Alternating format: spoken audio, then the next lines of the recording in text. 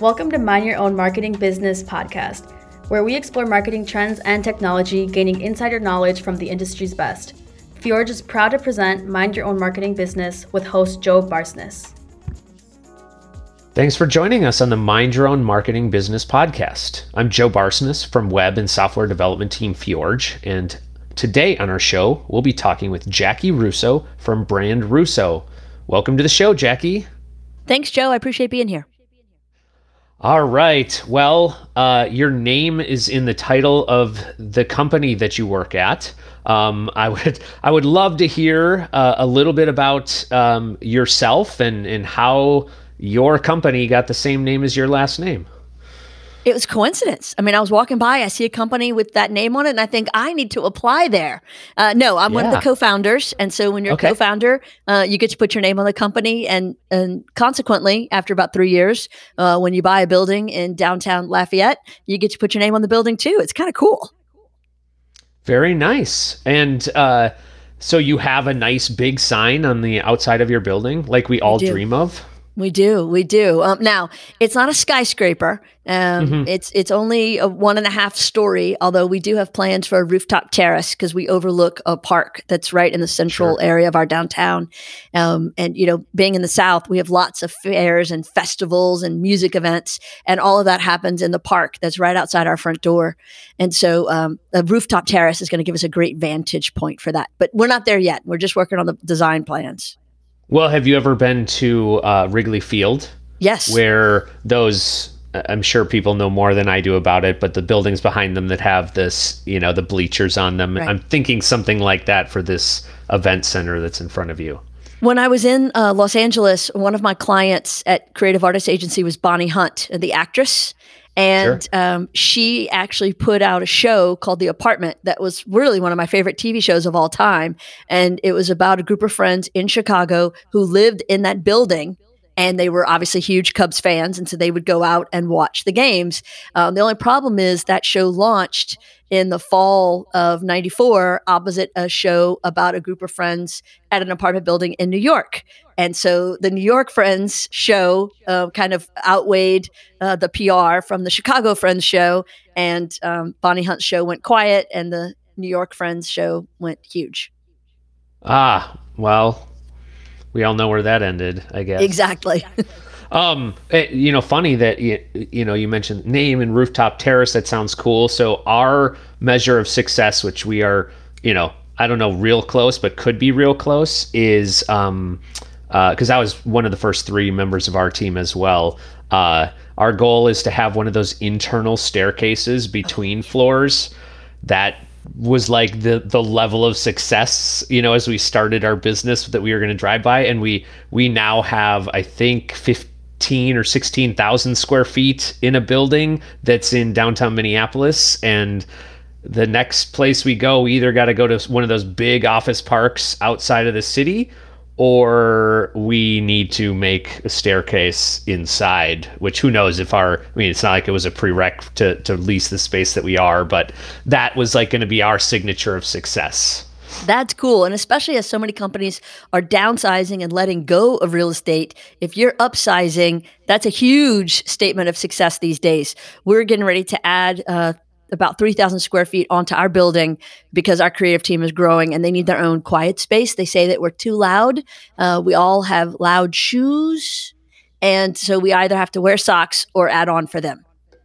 Yeah, well, same thing with developers, right? They need their space in our world, and their quiet and non-disruption, which I don't blame them. If I was doing the type of work that they're doing, I probably would get very easily distracted and interrupted and need time to get back to it. So, but before you founded this organization, what was kind of your background? Were you a creative person? Were you just right out of school? What was happening when you created it? So I like to think of myself as creative, but not artistic. And those are definitely 2 big differences. So I'm strategically creative, but I can't draw or paint or sing or any of those find a beat in a song, none of those cool creative things. So I went to school at the University of Louisiana, go Cajuns, and moved to Los Angeles after college. My first job out of college was working for a creative artist agency. The aforementioned Bonnie Hunt was one of my clients. Left after quite some time there and co-founded a production company. I was the junior person on the team. The two seniors were the creative mind and the financial mind. I was the get it done person. And so we produced a couple of feature films, Virtuosity with Denzel Washington and Russell Crowe, Hideaway with Alicia Silverstone, Jeff Goldblum, Christine Lottie. I did a lot of product development, and that landed me on the radar of Barry Diller, who was in the process of buying buying Home Shopping Network, because we had put some products on his airwaves that had done very well. And then as he was buying Ticketmaster, this is not in any way related to recent Ticketmaster troubles. He's out of that now. But so he hired me. And so I was a part of the team that did the rebranding to unite these 14 different companies to become this huge multimedia conglomerate. And then I moved back to Louisiana. And so I worked in-house for an agency, and then I worked in-house for a regional company. And then I started this company in 2001.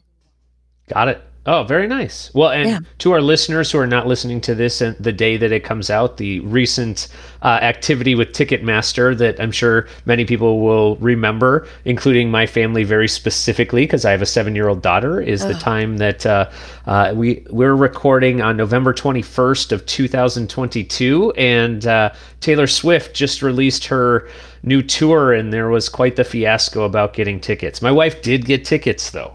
Wow, I'm impressed.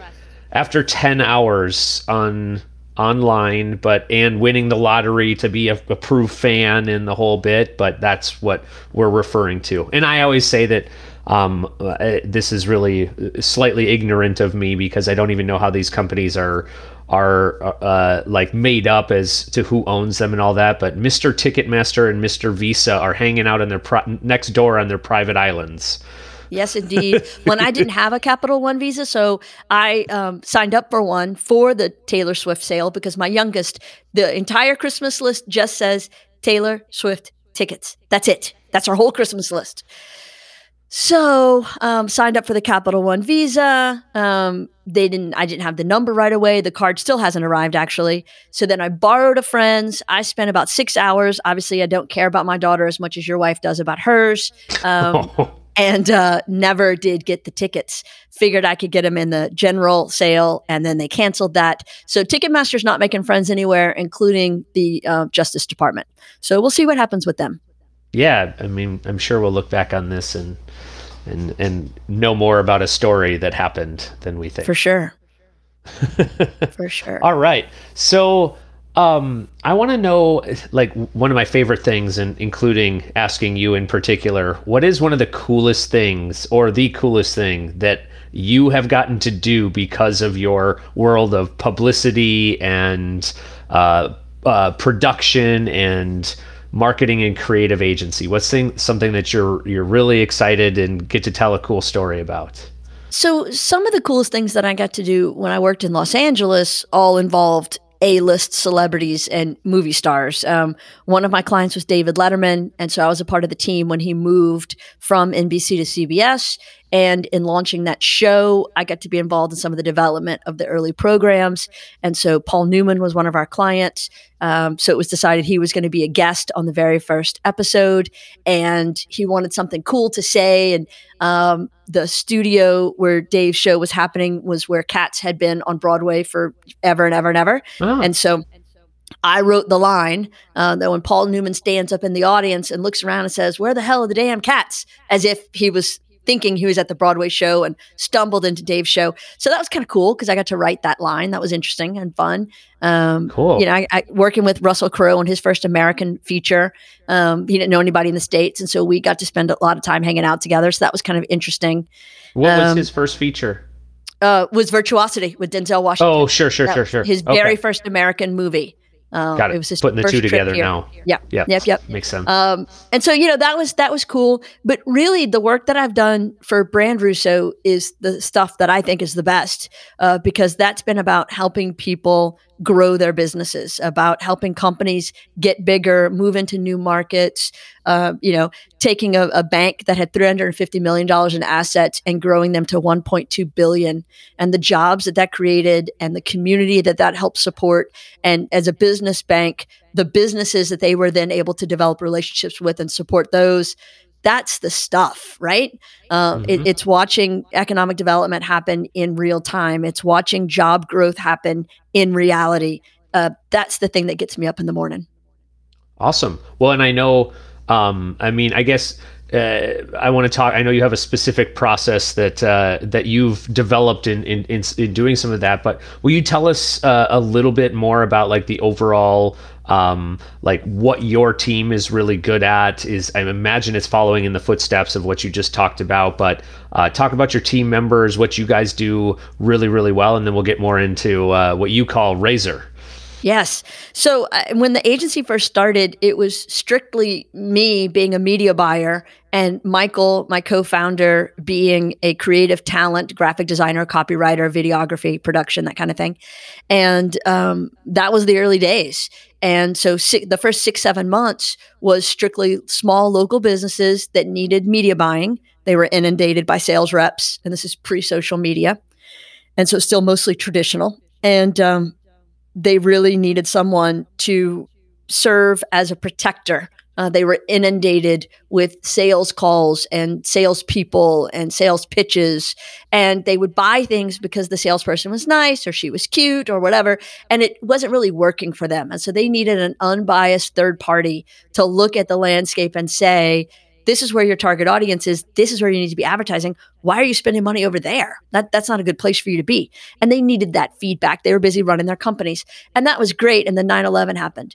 And most of our clients were in hospitality, in travel, and in retail, the three industries that were hit the hardest post 9/11. And all of a sudden, we had to come to grips with, if this company is going to survive, we've got to do some things differently. And so we started focusing on spreading our client base so we weren't too locked into one industry or another. Being from South Louisiana, we had been through a couple of oil and gas rise and fall. And so we knew we wanted to be diversified. And so we really focused on that. And what we kept bumping up against was that we were doing things in the way that we were kind of taught in school and had learned when I worked on the West Coast, and Michael was in Seattle when I was in Los Angeles. And there should be a certain way to it. And so we finally sat down and wrote that out of what our process was. And we call it Razor branding because it's about cutting through the clutter and making sure you're clearing out the things that don't matter, really focusing on the things that do. And it's a 4-step process. Focus, which is who you're talking to. Promise, why they should listen to you, how you're different from others. Connection, what you're going to say to them. And then harmony, where you say it. So it's the who, why, what, and where. And we thought, okay, look how smart we are. And then all of a sudden social media came along. And so the tactics changed. The tactics changed more than ever before in the industry. Even TV didn't change and disrupt the industry as much as social did. And so we thought, well, that may have been a fun ride, but it's over. But then we realized the process worked even then. And so where so many agencies are very tactically focused, you go to them, they're a website agency, they're going to give you a web solution. They're a social media agency, they're a social solution. So it was sort of like back to my original media buying days where people sell the thing that they have as their product instead of looking at what the client needs and matching the need with the right answer. And so that's really where we have focused for the past 20 years. That is awesome. And that resonates with me because in our world, when we're a technology firm, a lot of folks come to us and say, hey, like, I'd like to talk to you about this new project. And these guys say it should be built in Drupal, and I always ask, well, do they build everything in Drupal? And we take more of the agnostic approach of like, I don't know what to tell you to build it in yet. We need to figure out who you are, what you're trying to do, what's your longevity, like all of those things on the technical side before we can recommend that Drupal or WordPress or whatever CMS or just coding languages in general are going to be the right fit. And you're kind of doing that same thing. Absolutely. And being tactically agnostic means that I'm not trying to sell a solution. I'm trying to uncover the solution. Right. Absolutely. No, that's absolutely awesome. And I know that there's more about that on your website, which I will share and is likely in the notes of this podcast as well. So, but thank you for sharing a little bit about that. As we did prep for this call, I also learned that you are an author. Yes. And I will let everybody hear from you what the title of that book is called, and share a little bit about how you got there, what you did, what your experience was, and what that book is all about, and why people might be interested in picking it up. Absolutely. He said, she said branding. It comes out of two things. One, our focus in branding. And I think most people assume that branding is a logo. It's a brand identity. And so we start with really going back to the origin, which is Marty Neumeier and the brand gap. And he defines branding as the emotional connection that someone has with a company, a product, or a service. And so when you focus on that, all of a sudden you're focused on the person, not yourself, not your product, not your service, but them, their pain point, what they need, and then what the right solution is for them. So branding at a nutshell. The he said, she said part comes from the fact that Michael and I, who co-founded the company together, are also married to each other. 24 years now, 4 kids, 1 business, 1,000 fights. And so we thought to really believe in branding at its best, you have to look at it from 2 sides, the yin and the yang. And so there's the strategic side, and that's what I do. That's about really strategizing what's right. That's about research. That's about knowing that target audience, demographics, psychographics, pain points, everything you can know about them. And then the creative, that's the message that's really going to get you. That's the pretty picture that's going to get your attention. You can have one or the other all day long. But when you have both, all of a sudden it's better than the sum of its parts. So that's how we run the company, his team and my team. That's how we run our family. That's how we kind of do everything. And so we thought in this book, it would be good to hear both perspectives. And so he said, she said, branding is exactly that. We've actually just finished our second, and it's he said, she said, babies. And it's about the crazy, foolish people who, with a 1-year-old at home and being 8 months pregnant with number 2, having only been married 3 years at this point, thought it'd be a great idea to quit our real jobs and start a company.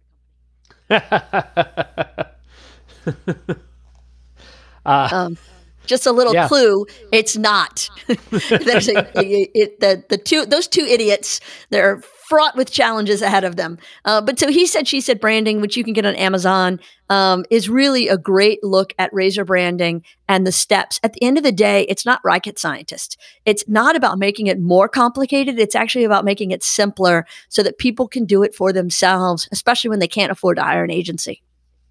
Got it.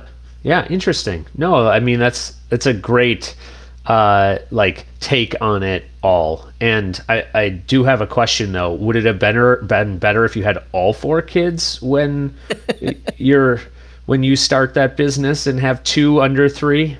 No. So we had 4 in 4 years. 5 if you count the business. Oh yeah, no. We just kept going. I married a good Catholic, and that's what they do. They reproduce like rabbits. Yeah. And so, I mean, technically, as far as we look at it, we had 5 babies in 4 years, 4 humans and 1 business. And I wouldn't have changed a thing. I mean, it worked out exactly like it was supposed to. The preface of the second book really is saying, we made a ton of mistakes. We don't think we know more or better than anyone else. This book is to share our mistakes with you so that you can laugh with us, and then maybe learn and not make the same mistakes we did. Go make your own. There you go. That's the same thing in business. Yeah. I know folks on this listening to this podcast can't see us, Thankfully so for me, because I'm not that well dressed, but you are. And ditto. I wore a t-shirt knowing I was going to be off camera today. Yeah, but we can see each other while we're talking right now. And behind you, you have like, I want to say 150 lanyards, which appear to be from conferences. That's about 150. That'd be about right. And they are all from conferences. I get great joy out of being a speaker. And so if I could just do that all the time, except those 4 kids are real expensive. So that's not my sole income, but I do enjoy it thoroughly. I think that as a thought leader, it's important for us to share our knowledge. When we first started doing our own podcast, writing blogs, writing the book, it made Michael very worried. He said, we're telling them everything. And I said, yeah, that's exactly what we're doing. He said, well, then they could just go do it themselves and they don't need us. I said, absolutely. I said, but that's like saying when a chef publishes a cookbook that no one will ever come into their restaurant again. There's something to be said for someone else preparing the meal for you. The cookbook validates the expertise and lets me know how you think about things. So I know if I think about them the same way. It's one of the first steps in a chemistry check. And so luckily I was right, as I have been probably 999 out of 1,000 times in our marriage. And it's challenging for him, I assure you.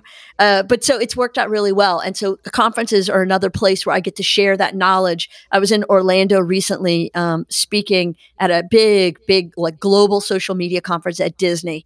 And it was so awesome to share the stage with the marketing director from AARP and Southwest Airlines and me, and the 3 of us talking about how we each approach branding and marketing and communications. And so it's all about the message, right?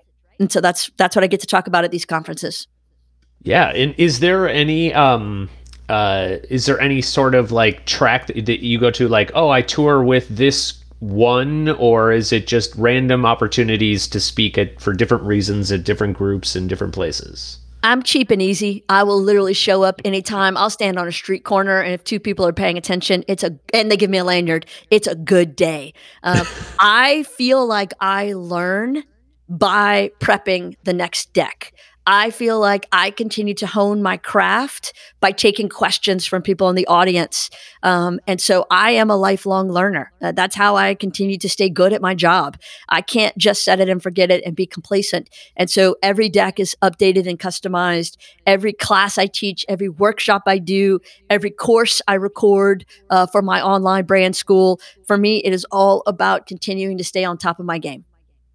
Awesome. And honestly, I'm assuming that's why you do your podcast. That's one of the reasons Yes. I'm doing it with you, is to continue to learn about these things. Absolutely. Yeah, cool. Well, Jackie, it's been a wonderful conversation. I wish we had much more time, but unfortunately, that's all the time we have for today on Mind Your Own Marketing Business. I think 3 things to talk about that people can go see for you, and we only touched on the last one for a second.